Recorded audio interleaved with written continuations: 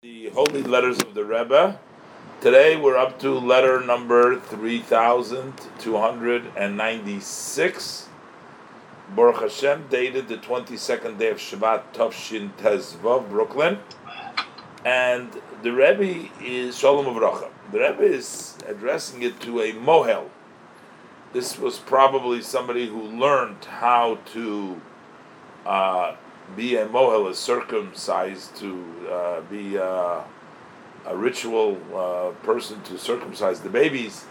But he wanted to know, I guess he was invited maybe by some Chabad families. He wanted to know, is there or what are the Chabad traditions as far as a bris milah. So the Rebbe says, I'm responding to your letter that you write that you're a mohel, and you're asking for specific Chabad customs that are connected with bringing the baby into the covenant. That's what the main idea of a bris.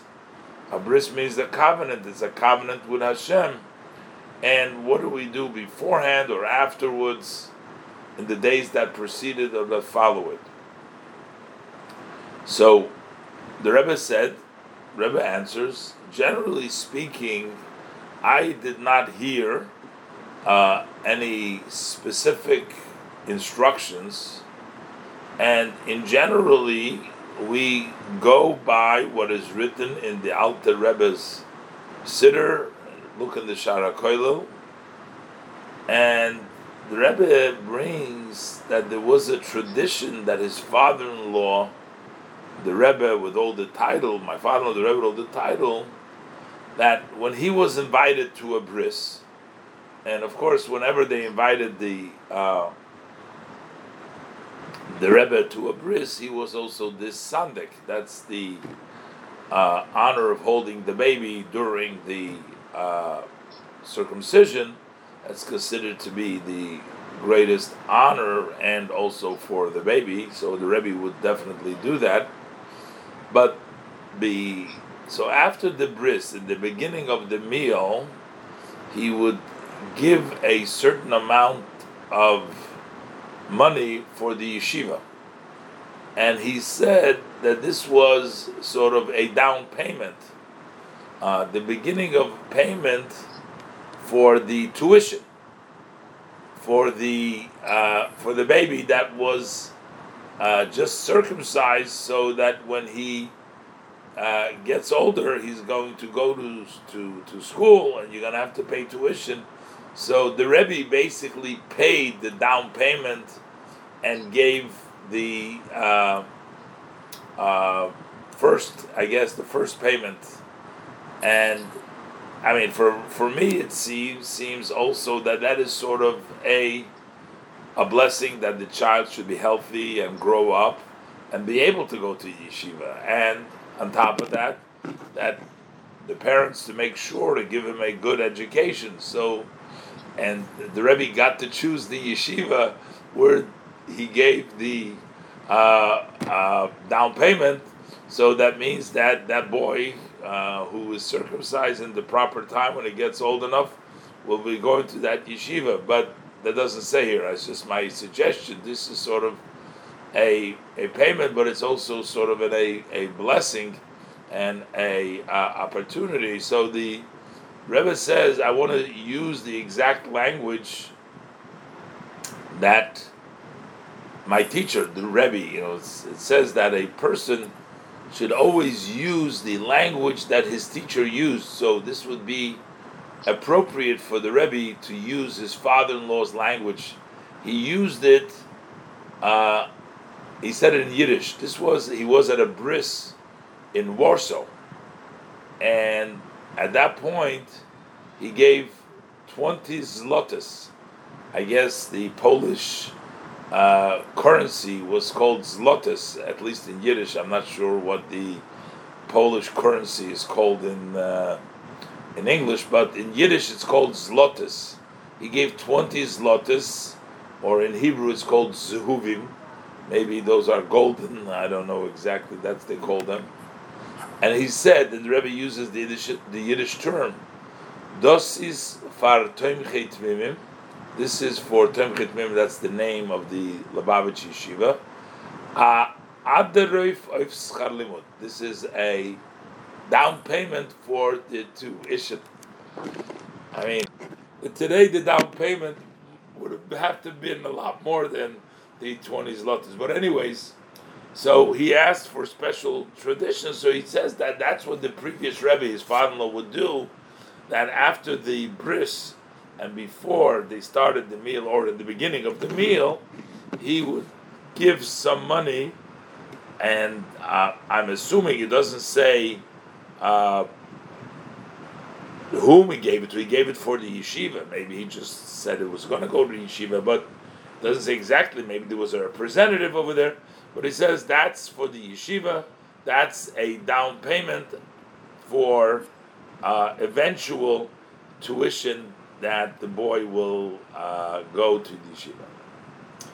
And then the Rebbe addresses another issue with him. So basically the Rebbe says there is no specific customs that he heard about, but this was the tradition for the Rebbe to give some money as an advance to the yeshiva. But then he writes that while he's not a full-fledged Chabad, seems like, but he did have the opportunity, or he had the merit to taste, that's his words that he uses, he tasted of the tree of life, which is the teaching of Chassidus. That's the language he uses. So the Rebbe says to him, look deeply into what you just said, or you just wrote, that is the tree of life. You say it's the tree of life. So the Rebbe says, and therefore, for sure, you will do to the extent you're able to set up learning, to learn. The Chassidus is called Divrei Elikim Chayim. These words of Elikim Chayim, the words of the living God. That's the abbreviation of Dach. Basically, that's the terminology used to describe the study of the esoteric, the Hasidic teachings. And the Rebbe says, as you called it yourself, the tree of life, so set up to the extent possible that you have classes in the in Hasidus. Now, the Rebbe says, we know that study is not the main thing. Our sages of blessed memory, they ruled, Lo ha-medrash ikar el ha-maisa. It's not the study which is the main, it's action which is the main. So it's not just about studying Chassidus, but it's this going in the path and the conduct of Chassidus. And the Rebbe says, especially you, whose craft is to bring in the Jewish children into the covenant. So your job is to bring into the covenant. What is an idea of a covenant? What means a covenant? What does it mean when people make a covenant? The idea of a covenant is beyond the intellect and reason. And sometimes it's explained, the Rebbe references L'Kutei Torah in the beginning of Passion itself. Sometimes it's explained that, let's say, people are friends. If they're friends, they have a reason to be friends. They know each other, or they share a common interest, or they share common goals. So they're friendly to each other. Sometimes it happens that friends, part companies. Maybe sometimes there's differences. Sometimes something happens that causes a split, causes some friction.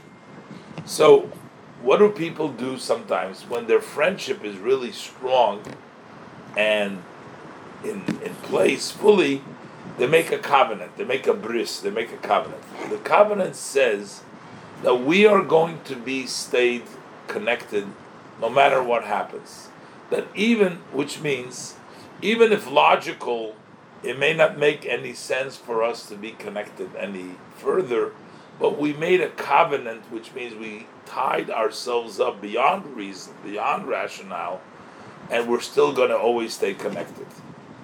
So that's basically our connection with HaKadosh Baruch Hu is made in our body, in the body of the boy, before he's even able to understand. He's only 8 days old, has no reason, and that is the time when the holy soul begins to enter. There are several stages by the boy, and equivalent to that also by the girl, when the holy soul enters. Fully, it enters at bar mitzvah or bas mitzvah for a girl. That's when the full capacity of the soul is there in the body. But by the boy, it starts at the bris. So the bris is made in such a way that it is beyond understanding. It is in a covenant that you connect the child with Hashem in his body without his consent or without his understanding, without the child's rationale, because it's a connection to Hashem which is not based on logic, it's not based on intellect, it is a connection beyond logic. That's the bris, that means the covenant. And basically what the Rebbe is telling him, to this Moel, you are connecting people at a level of a bris which is beyond the covenant. One of the issues people had with learning Hasidus or the esoteric part of Torah is the fact that it's not as comprehensible, it's not as understood, at least in the beginning, as you understand the other parts of Torah. It's a little bit more difficult. So the Rebbe sort of cautions him that you need to also conduct yourself along this path, just like you're bringing in the children to connect above the rationale, you also connect on that path, which means that learning the inner parts of Torah, the esoteric parts, the secrets of the Torah, which in of themselves, they are beyond grasping and beyond understanding. So the beginning of this study, you basically just like accepting in a way that you don't really fully grasp or understand it. But then it also revealed the hidden, the soul of the holy soul of the person by studying it and getting involved in it. It will deeper touch the soul of the person, because that closed part of Torah, the hidden part of Torah, when it comes into revelation, which means you're studying it, even though you're not fully understanding it, so this actually reveals the hidden part that's in the Jewish person. Basically, the Rebbe is encouraging him to learn some Chassidus, which he says himself is the Eitz HaChaim, it's the tree of life. And also the Rebbe says not only study, because you gotta do, and doing is learning the Torah and following its directives and its customs.